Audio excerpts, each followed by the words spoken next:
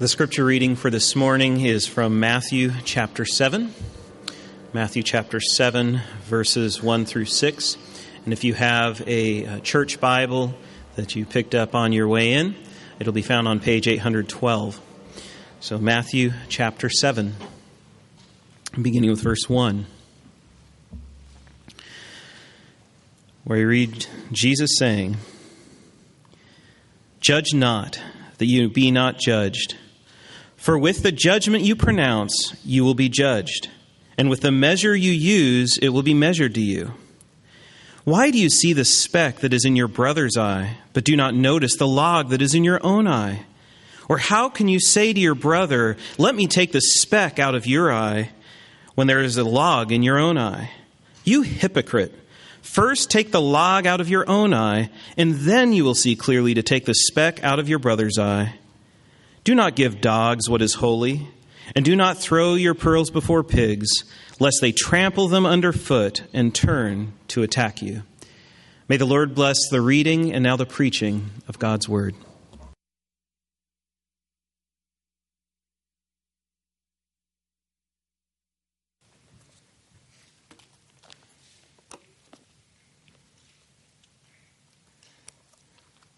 Well, I want to extend my personal word of gratitude for the Corinth group being here. We're so delighted to have you guys.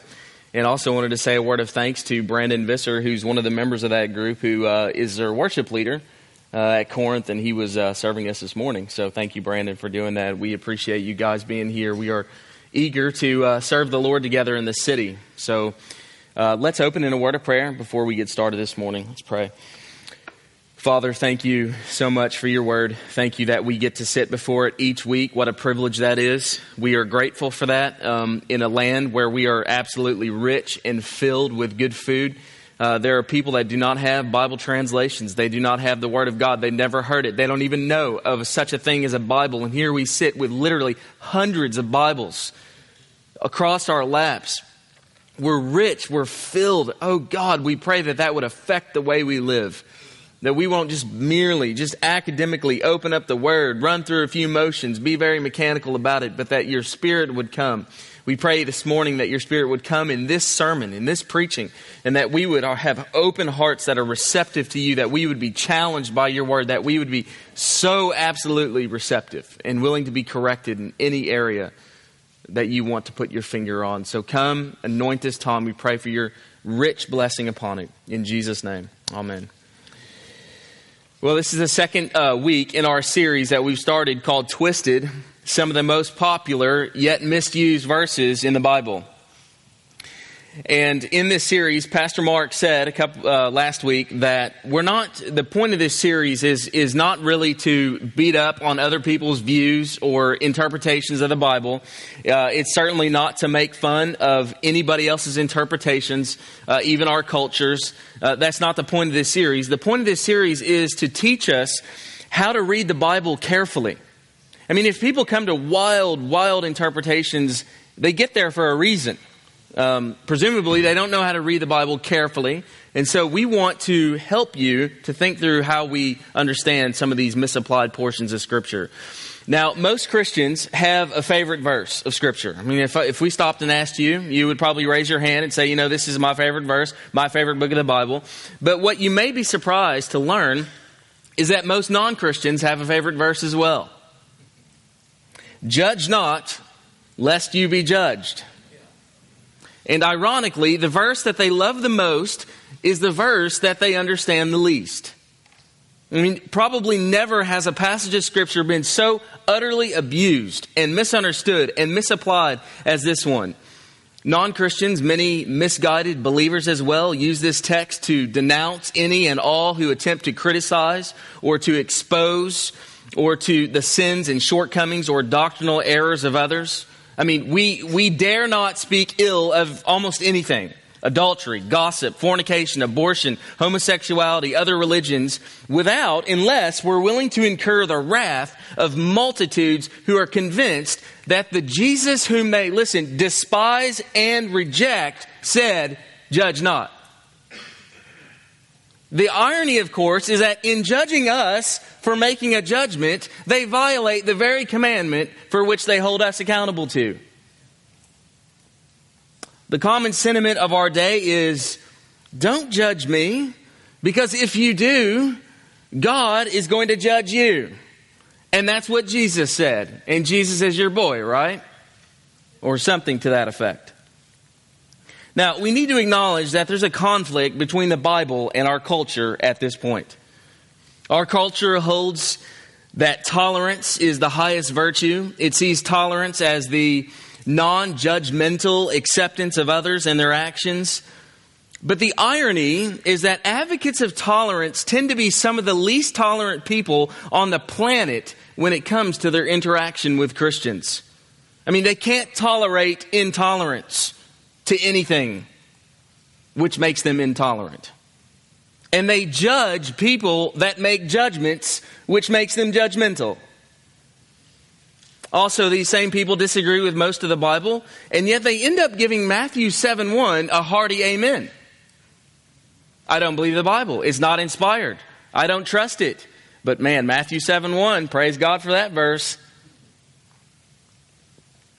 And after all, this seems to fit the sentiment of our age. You know, we live in an age of acceptance and tolerance. We're told not to make moral judgments of others. You know, the motto of our age is anything goes. People dislike us if we're dogmatic and convinced. And we're not allowed to evaluate the lifestyle of others. So what do people say? They say, don't call me out on the way I'm living. I have the right to do what I want to do. And you're in no position to make a judgment about whether that's right or wrong. And the reality is for us, as the church, to be a Christian under the authority of God's word puts us at odds with what is considered to be right behavior in our culture. I mean, we just have to just own up to that. We are at odds with our culture on this point. But I just want to remind us this morning that as Christians, it is far more important that we are faithful to God's word than that we are tolerant or viewed as tolerant in our culture. We have to remember that as God's people, we are not to be intimidated by culture. Think of the early church. Think about their boldness and their courage, but we are to be driven by the truth. But since we don't want to be viewed as narrow-minded bigots, Christians, hear me, end up compromising what God's word clearly tells us. And our challenge is to avoid that tendency because the pressure is on big time, especially for your kids who are growing up in our public schools. The problem is that Matthew 7:1 sounds like music to our ears. We hear it all the time. Who are you to tell me anything about my life? You don't know me. You haven't lived my life. And so when we hear Jesus say these words, judge not, it almost seems like an affirmation of our culture on this point. But is Jesus really affirming our culture of tolerance? Is that what Jesus is doing here? See, questions like Matthew 7:1, questions make Matthew 7:1 a bit uncomfortable for us when we think about judgment. It makes us uncomfortable. What is Jesus getting at? But on the other hand, while we're uncomfortable, to hear Jesus condemn judgmentalism is something I think we all appreciate, isn't it? I mean, I don't like judgmental people. I don't like being judgmental myself. I don't like that in me. I certainly don't like to be around judgmental people. I doubt you do either. And so when we see Jesus putting the smackdown on judgmentalism, there's a part of us that says, I'm grateful for that. Because we don't need any more sort of judgmentalism in the culture, especially in the Christian church. So there's a part of us that says, that's good, I like that. And so that's right. But while it's right to take Jesus' teaching here as an indictment of judgmentalism, it's not right to take it as an affirmation of the moral relativism of our culture. That takes it too far. See, the error here of judge not is that they've taken a good principle and pressed it to its absolute end to where it becomes something that's totally foreign to what Jesus was actually saying. And so I want to show us this morning what Jesus is really teaching in this text. And to do that, I want to start with a couple of clarifications up front. First of all, Jesus is not saying that we're not allowed to pass any sort of judgment. Okay, judge not does not mean judge nothing. We make important judgments all the time. Who gets accepted at a certain school, judgments about hiring certain people, judgments about promotions, judgment about what cars to drive, what house to purchase. I mean, we just make judgments. That's just part of life. And John Stott says, the command judge not is not a requirement to be blind, and he's referring to sin. Not a requirement to be blind, but rather a plea to be generous. In other words, attitude is what Jesus is after, not judgment in general. So what did Jesus mean when he said, judge not? I think the answer lies in the context, and we'll see that in just a minute. But first, if you study this word judge, the word krino in Greek, to judge, you'll actually see that it carries a very technical legal sense. It carries the idea of to condemn, to judge as guilty. It connotes condemnation and fault finding, or having a harsh and hypocritical spirit. And so here, Jesus is commanding us to essentially avoid judgmentalism. You know, we're not to be passing final judgment, especially final judgment on people. That job belongs to the Lord.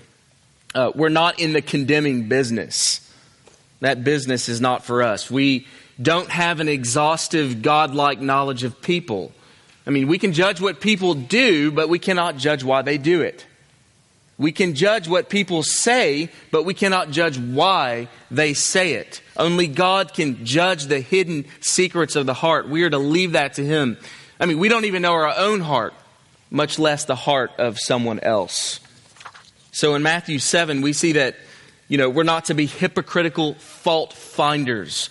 We're not to be spiritual vultures who are sort of flying around looking for the sins of others so that we can swoop in for our daily feast on somebody else's sin. But people live that way. And the point of this text is to show the real sin of judgmentalism and how it is to be broken in our life. So Matthew 7 actually ends up being an immensely practical and penetrating portion of Scripture. So let me encourage us up front to just forget about everybody else in this room. All right? The worst thing you can do this morning is to be thinking about somebody else. When the point of the text is not to be judgmental. So we want to be thinking about ourselves this morning. And for the rest of this message, I want to unpack the real essence of Matthew 7. Not our culture in its view, but the real essence. And I want to do that under three simple headings: a description of judgmentalism, an illustration of judgmentalism, and a prescription for judgmentalism. Okay? A description. First of all, Jesus is pretty straightforward. He comes right out in verse 1 and says, do not judge. Jesus is not telling us, as we've said, to throw discernment to the wind in favor of moral relativism. He's after something much deeper than just mere tolerance, as our culture would like to suggest. In fact, the command, judge not, would be inherently contradictory. Think about this. If Jesus was intending for us to dispense with judging altogether. We know that because look down at verse 6. Jesus says, do not give what is holy to dogs, and do not throw your pearls before swine. Question, how do you know whether someone's a dog or a swine? You got to make a judgment. Jesus is calling us to that. Look down at verse 15. Beware of false prophets who come in sheep's clothing, but they are ravenous wolves. You will know them by their fruits. You will what? You will know them. False prophets, false teachers, how do you know? You got to make a judgment. Got to make a judgment. So clearly Jesus is saying you need to be discriminating enough to see the difference. He's not condemning judging, he's condemning judgmentalism. He's not condemning sound judgment. He's not saying, especially not saying, that we don't have the right to call sin, sin. That's where our culture goes wrong. Of course we have the right to call sin, sin. Evil should be called evil, and sin must be identified as sin. See, what Jesus is blasting here is a certain kind of sin that actually we all have a tendency to as well, which is namely the sin of self-righteous judgmentalism. I'm guilty of that. We're guilty of that. John Stott is helpful here. He says, judging in this context does not mean assessing people critically. It means assessing them harshly. The fault-finding critic is the one who enjoys seeking out people's failings. He puts the worst construction on their motives and is ungenerous toward their mistakes. And the sad thing is, the church is not immune to this. The church oozes often a critical spirit. It is full of sinners, and therefore it's full of people that have a critical spirit. In fact, it's so prevalent in the church that one would think that some Christians view a critical spirit as one of the spiritual gifts to be exercised for the good of others. But it's not. It's not a spiritual gift. It hurts. It tears down the church. In Matthew 7, Jesus is speaking about the Pharisees who were experts in their self-righteous, hypocritical judgment of others. But this has great application to all of us who have a tendency to do the same. The problem is when we try to play the role of God and we can start condemning people. And just to be clear, the role of judge, capital J, judge, is already taken by Jesus. Jesus says so himself in Matthew 5:22. He says, the Father has entrusted all judgment to me. He's the boss. Jesus is pointing out actually how serious it is. If you're a judgmental person and you condemn people in a way that is reserved for God alone, you have reason to fear, because if we do that, we're usurping God's role as the only lawgiver and judge. James put it like this. He said, there is only one lawgiver and judge, the one who is able to save and destroy. So who are you to judge your neighbor? So the implication here is that God's judgment of us is not only certain, but it's absolutely fair. Notice verse 2. Jesus says, for by the standard you judge, you will be judged, and by the measure you use will be the measure you receive. In other words, God will measure us like scales in the marketplace. He will put you in the same scales you use with reference to other people. And what will happen is that even by your own standard of measurement, you will find yourself to be a failure. Because your standard, even your standard, is too strict for yourself. So here's an interesting question. What do we typically judge other people for? I would say that we typically judge other people for the same things that we do ourselves. The things that we do the most. We are guilty of the very things that we are most vociferous and loudmouth about. It's shocking how we do this. We go around just pointing our finger at somebody for doing something that an hour ago we did ourselves.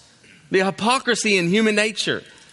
And by doing that, John Stott has a really incisive observation here. He says, by doing that, we experience the pleasure of self-righteousness without having to endure the pain of repentance.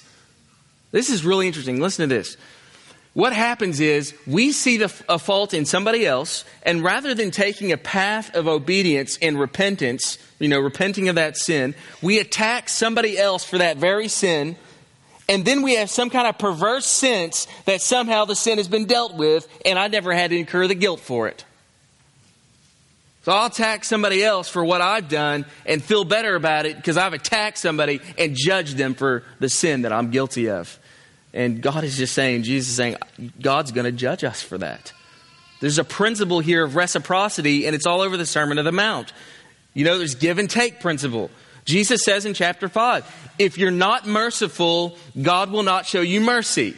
We put this in Proverbs. What do we say? What comes around, goes around. What's good for the goose is good for the gander.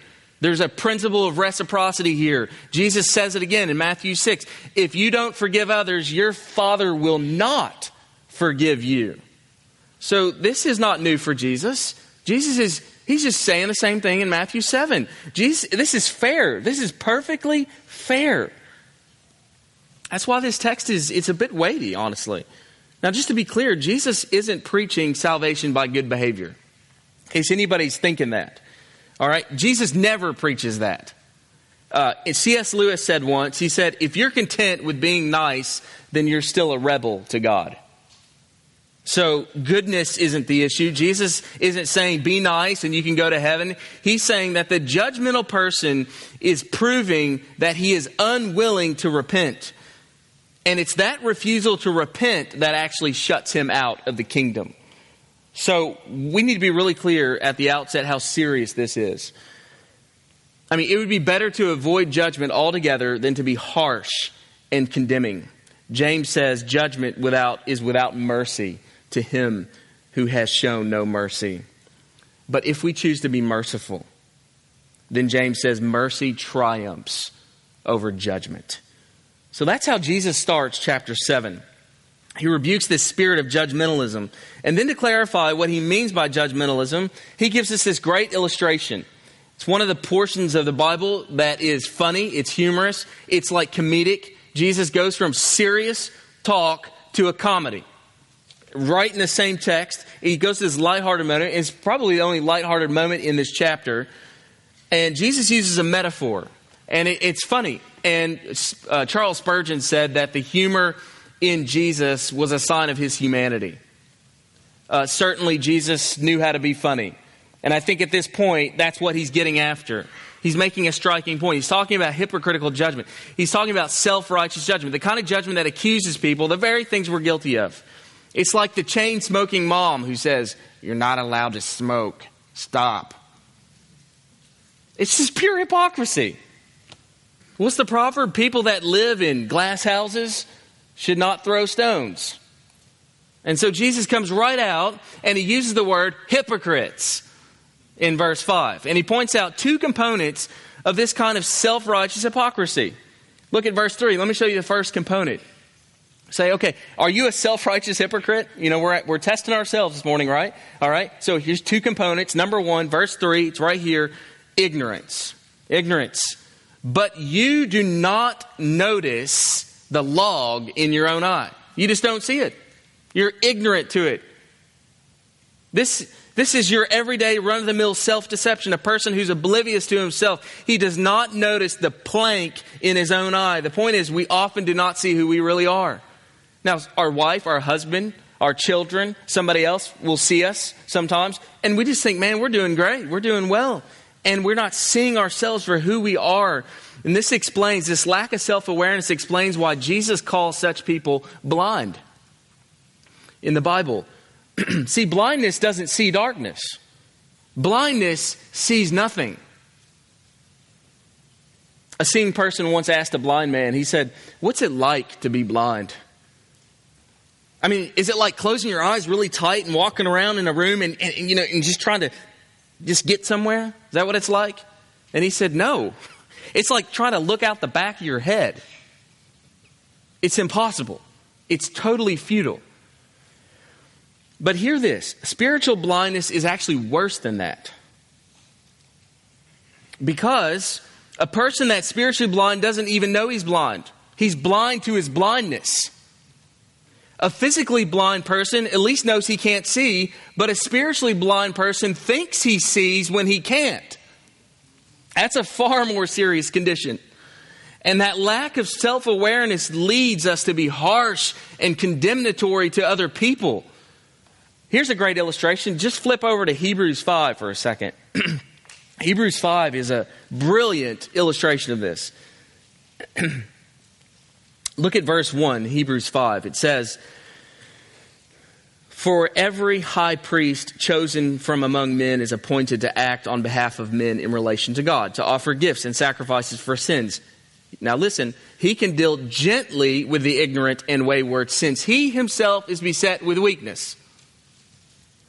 Because of this, he is obligated to offer sacrifices for his own sins, just as he does for the other people. That's a great illustration of this text. The reason why a high priest can deal gently is that he's self-aware. He says, I am no different than these people. You know, I may be a high priest, I may be a pastor, but I'm a sinner. I'm a sheep as well. I'm no different than these people. If anything, I'm worse. And that allows him to be gentle rather than harsh. The implication is that when a man is unaware of his own weakness, what happens? He becomes harsh. with others. Harsh and hypocritical people are not self-aware. They are ignorant to their own sin. Now back to Matthew 7. The second commandment, component to self-righteousness is arrogance. Look at verse 4. Okay, this is where Jesus gets funny.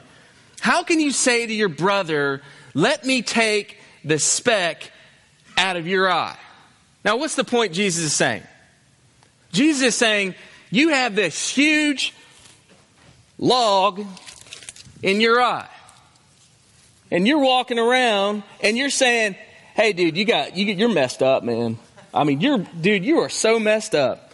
You got some stuff to clean up in your life, man. And Jesus is saying, this is ludicrous. This is absolutely crazy. And you're so convinced, man, and you say it with boldness.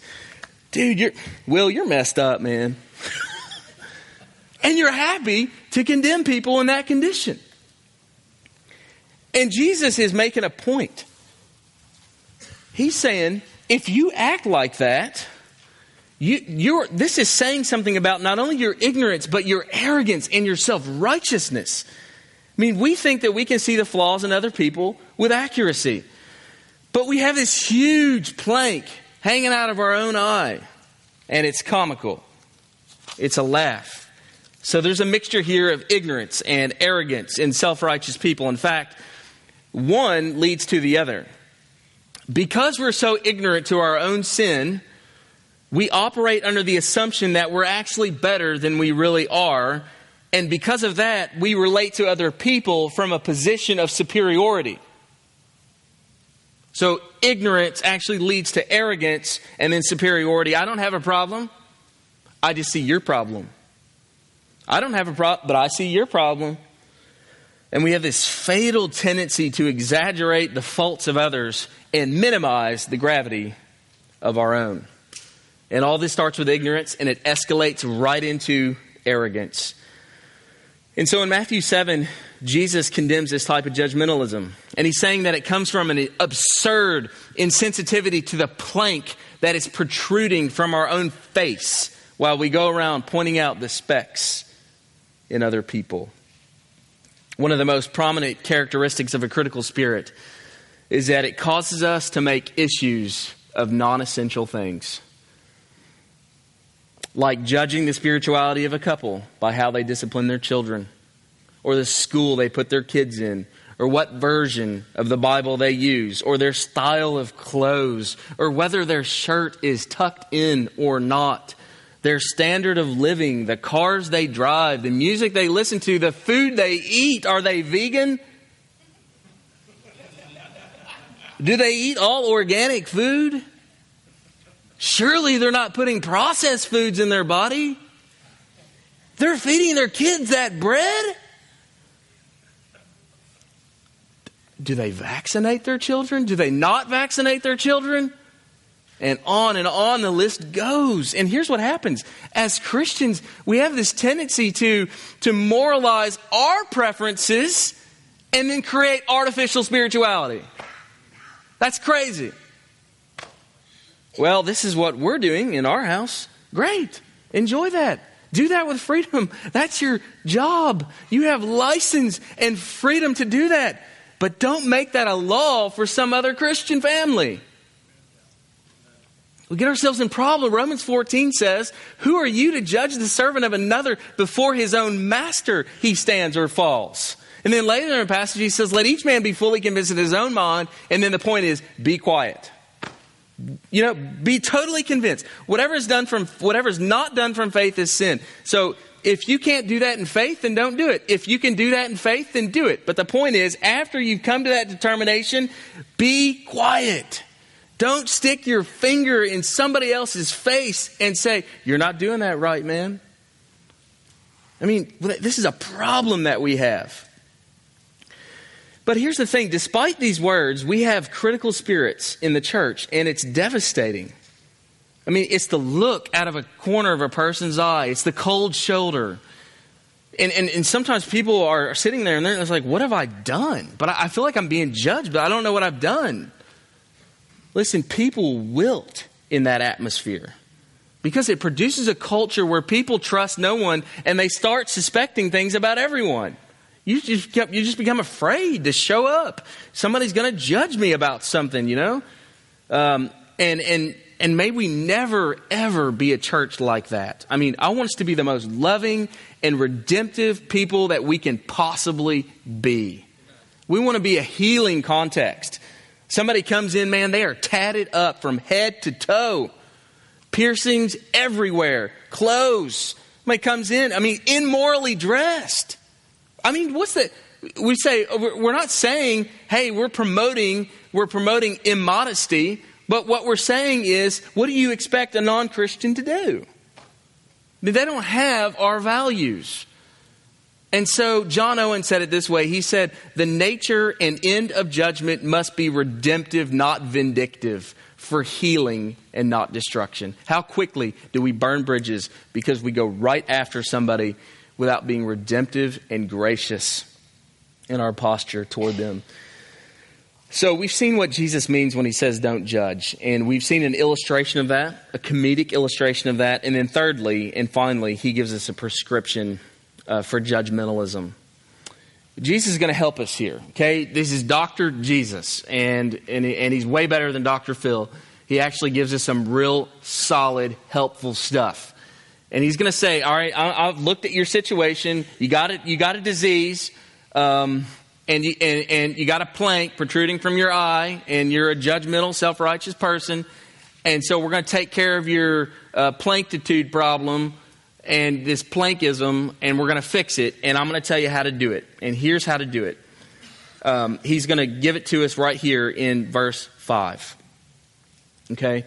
He says, first, take the log out of your own eye, and then you will see clearly to take the speck out of your brother's eye. Now notice, Jesus doesn't say, never confront another person for his sin. Okay? I mean, what's the second half of the verse say? Then you'll see clearly to take the speck out of his eye. So he's not saying don't confront sin ever. He's not saying swing to the opposite end and just sit there passively and watch people just sin. That's not what he's saying. But he's saying there's a priority here. The first thing you do is begin with yourself. First do this and then do that. You can remove specks, but only after you've removed your plank. You can see another person clearly only when that huge plank in your eye is taken out. So take the log out. Get rid of that first. This is a call to personal holiness and integrity. And Jesus says later in the New Testament, in fact, in this section of Scripture, he says, your eye is the lamp of your body, and when your eye is healthy, your whole body is full of light. But when it's bad, the body's full of darkness. That's a good parallel here. He's talking about the eye. And now that doesn't mean that we can never help another person until we're sinless. So let's not get that in our minds. Certainly Jesus isn't calling for perfection, but he's calling here for a general lifestyle of godliness and repentance. To correct other men, what do you need? You need integrity and you need credibility. I mean, here's the thing. You've got to have another man's conscience if you're going to confront him about his sin. And what I mean by that is that guy needs to say, the guy telling me about my sin is a man that I respect. And there's an integrity behind his life. You got to have his conscience. Otherwise, you're not going to help him. And here's the thing. How do you get his conscience? Well, you got to be full of integrity and credibility. And here's the thing. True credibility leads to true influence. So it's almost really honestly an exercise in futility to try to correct somebody if you don't have credibility. Because you're just kind of wasting your time, because you're just going to look and just say, thanks, appreciate you saying that, if they're humble. And then they're just going to be like, that guy is a hypocrite. There's no credibility there. And so that's a problem for us. So Jesus isn't calling us to be sinless, but he is calling us to be holy. And this is the crucial point. We must do that. We must correct people in a way that sees ourselves as an even greater sinner than the one that we're correcting. And we got to have genuine humility and understanding of our own hearts. Now, just to be clear, Jesus is interested in both plank removal and speck removal. He's interested in both. So he's not just thinking about one here. And John Stott says this. He says, a bit of dirt in the eye does not belong there, even if it's a speck. It's usually painful and sometimes dangerous, and to leave it there and make no attempt to remove it would hardly be consistent with brotherly love. So we should be interested in removing splinters. I don't like sawdust in my eye, and it's not good for me. We want to help people. And so we should feel the freedom to correct, not in a condemning way, but in a discerning way, not in a destructive way, but in a helpful way. So we can say to our friend, we say to him, you're stuck, and I'm here to help you. And this is a wreck, but by the grace of God, I want to help you climb out of this situation. That's what we say. The point is, in order to do that, we have to start with ourselves. And when we don't, if you don't start with yourself and you go to correct somebody, often correction will turn into confrontation. I mean, I'm sure you've experienced, as I have, situations become confrontational when we correct people not from a position of integrity. Jesus' idea here is to be as critical of ourselves as we are of others, and as generous to others as we are to ourselves. So here's another practical question. How do you know when you've crossed the line into what Jesus is saying here on judgmentalism? Okay, because it's great to talk about judgmentalism, but I mean, how do you really know when you've stepped over the line? Let me give you a little bit of guidance here. I would say this way. You know you've crossed the line when you become impatient and you say, why haven't you changed already? Or you become surprised. I'm so shocked at you. Or you become incredulous. I just don't see how in the world you could struggle with that. Or you get angry. I am so sick of this. What is wrong with you? Or you become defeatist. You'll never change. That's hopeless. You're hopeless. I think those are some pretty good indications. And if that goes on long enough, what do? We end up writing people off altogether and become completely non-redemptive in our approach. You just say, I'm done with you. You know, I'm just done. I'm done.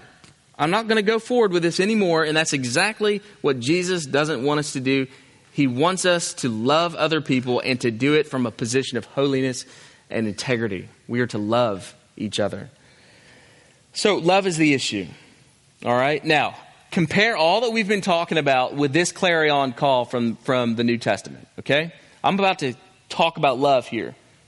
All right. So we got judgmentalism. Now let's just pit these things against each other for a second. Let's juxtapose these. Listen to this. The Bible tells us to exhort one another, to wash one another's feet, to be devoted to one another, to give preference to one another, to be of the same mind to one another, to accept one another, to care for one another, to bear one another's burdens, to be kind to one another, to forgive one another, to speak to one another in psalms, in hymns, in spiritual songs, to be subject to one another, to regard one another as more important than yourself, to not lie to one another, teach one another, encourage one another, comfort one another, be at peace with one another, pursue one another, do good to one another, do not speak against one another, confess your faults to one another, pray for one another, be hospitable to one another, clothe yourself with humility toward one another. And why all this? Because this is my commandment, that you love one another as I have loved you. So that's powerful, really powerful in light of this context. And we've seen the problem of judgmentalism. We've seen the illustration of it and the prescription for it. So let me leave you this morning with 4 practical steps and some gospel hope.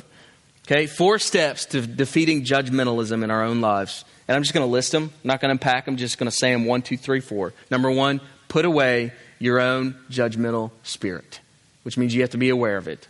Put it away. We are told to put away the old man and to put on the new. Number 2, remember that you will be judged by the same standard that you judge with. Number 3, examine your own life first. Examine your own life first. And number 4, finally, gently correct others with integrity and holiness of life. Well, where does that leave us? That leaves us with verse 6. And verse 6 is a little set off in the text. So it's like the folks who put together at least the ESV were wondering, does that go with verses 1 through 5? Or is that kind of part of another section? Or what's the deal here? I think it goes right with it. And I think that it's a powerful section of Scripture. Verse 6 says, do not give what is holy to dogs or throw your pearls before pigs. Otherwise they will trample them under their feet and turn around and tear you to pieces. And you may not see this at first glance, but I think there's a lot of gospel hope in that verse. When Jesus talks about dogs and pigs, he's talking about people in general. And in Palestine, pigs and dogs were looked down upon. They were dirty and they were domesticated. And the word pearl in the Gospels represents the gospel of the kingdom. We see this from Matthew 13, where Jesus talks about the gospel as the pearl of great price. And so Jesus is talking about applying the gospel to people in general, dogs and pigs. And when we give them the gospel, what do they do? When you freely distribute the gospel at Smothers Park this afternoon, what do people do with that message? They trample it underfoot. The word picture is vivid. If you try to give a pearl to a pig, it's not able to receive it as food. Pigs don't like pearls, especially when they're hungry. And if you give an animal something to eat that's not food, what does it do? It turns on you, and if it's angry enough, it'll attack you. I want food, not pearls. And it gets angry. And it rips you up. And there's an application here for how we communicate the gospel. May it be that if people reject the gospel, let them reject it for the sake of the message, not because we're being idiots in how we communicate it. You know, not because they can't stand us. We need to be wise in how we communicate the truth. If we're not careful, Jesus is saying people will turn on you. And here's the even greater thing. They will disdain the gospel itself. So we're not being good ambassadors of the gospel when we're unwise in how we communicate it. And we know this by experience. I know it by experience. I've communicated in very unhelpful ways at times, especially when I was a younger Christian. And man, I wanted to get right to it, man. You know, it's the whole thing like, hey man, if you die today, where would you go? You know, bam, you're right there. I mean, you're like talking about his soul in hell and eternal condemnation, and you're just boom. I mean, there's no like, hey, you know, there's no get to know you. It's just boom. And people get upset. They get angry. People that hold placards or put placards on or speak out of a bullhorn. You know, I'm not saying that's always wrong. I'm just saying generally it's probably unhelpful. And so we know this by experience. And Jesus tells us to be careful how we do this. We are to exercise caution. We're to be sensitive to the amount of truth or to the way that we deliver that truth to people. What we need is timely words spoken aptly. People need to feel our love and friendship, not feel that they are projects that we are just trying to finish. So just to be clear, Jesus isn't telling us to avoid speaking the truth about God and sin and repentance. He's just saying exercise caution when you do this. You're giving a pearl to a swine, and when that happens, they don't like that. People tend to be either all truth or no love, or all love and no truth. And you got a bent. You've got a bent there in that direction. And Lloyd Jones says this: living like this is one of the most difficult things in life, and thus one of the last things Christians attain to. That is living with maturity, learning how to do this well. And Jesus gives us these commands because he knows we can get there. All right? So there's hope for us. Now, how do we get rid of judgmentalism and move toward people in love? As we've said, we get rid of the log that's in our eye before we're in a condition to help other people. And here's the thing. If you judge yourself first, you won't rush to judge other people. But we can't stop there, okay? We need gospel. We can't stop with self-examination, because otherwise we'll be so self-defeated and so condemned by our own sin that we won't have any motivation to help other people. And we will say this: who am I to judge anybody for anything at any time? I mean, we'll just become so defeated. So we need something more. The answer, and here it is, the answer to self-righteousness is not ultimately self-condemnation, it's gospel awareness. It's gospel awareness. It's knowing who you are in Christ. Self-righteousness always flows from an insecurity about the gospel. But if I know that Jesus loves me, this I know. If I know that Jesus loves me with a plank coming out of my eye, then I have new motivation.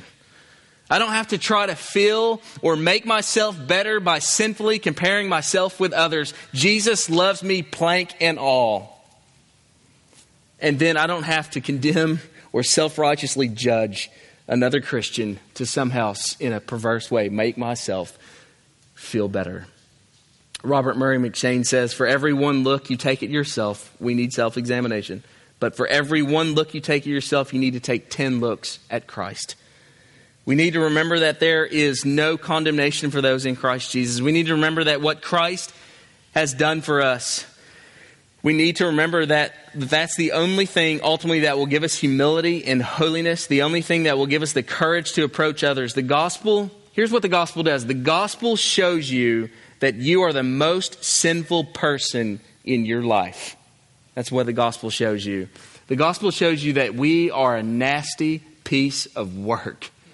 But by God's grace, we have been redeemed.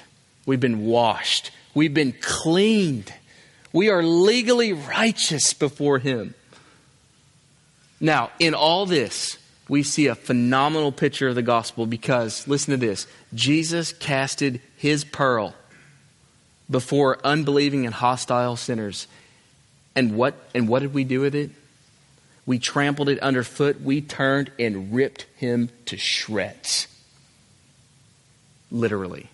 We crucified King Jesus. And Christ is the ultimate pearl of great price. And He was trampled underfoot by His Father, by God, who turned His back on Him and ripped His Son to shreds. For our sin, Jesus endured the wrath of God. And because of that, that's what enables us to avoid judgmentalism and stand in the good of the gospel. Friends, the reality is this: if you get that, then you get what Matthew 7 is really about. Not moral relativism and tolerance. This is a profound passage. And may God help us to see how this should change our life. Let's pray. Father, thank You for Your word. Press it into our hearts deeply through Your Spirit. In Jesus' name, amen.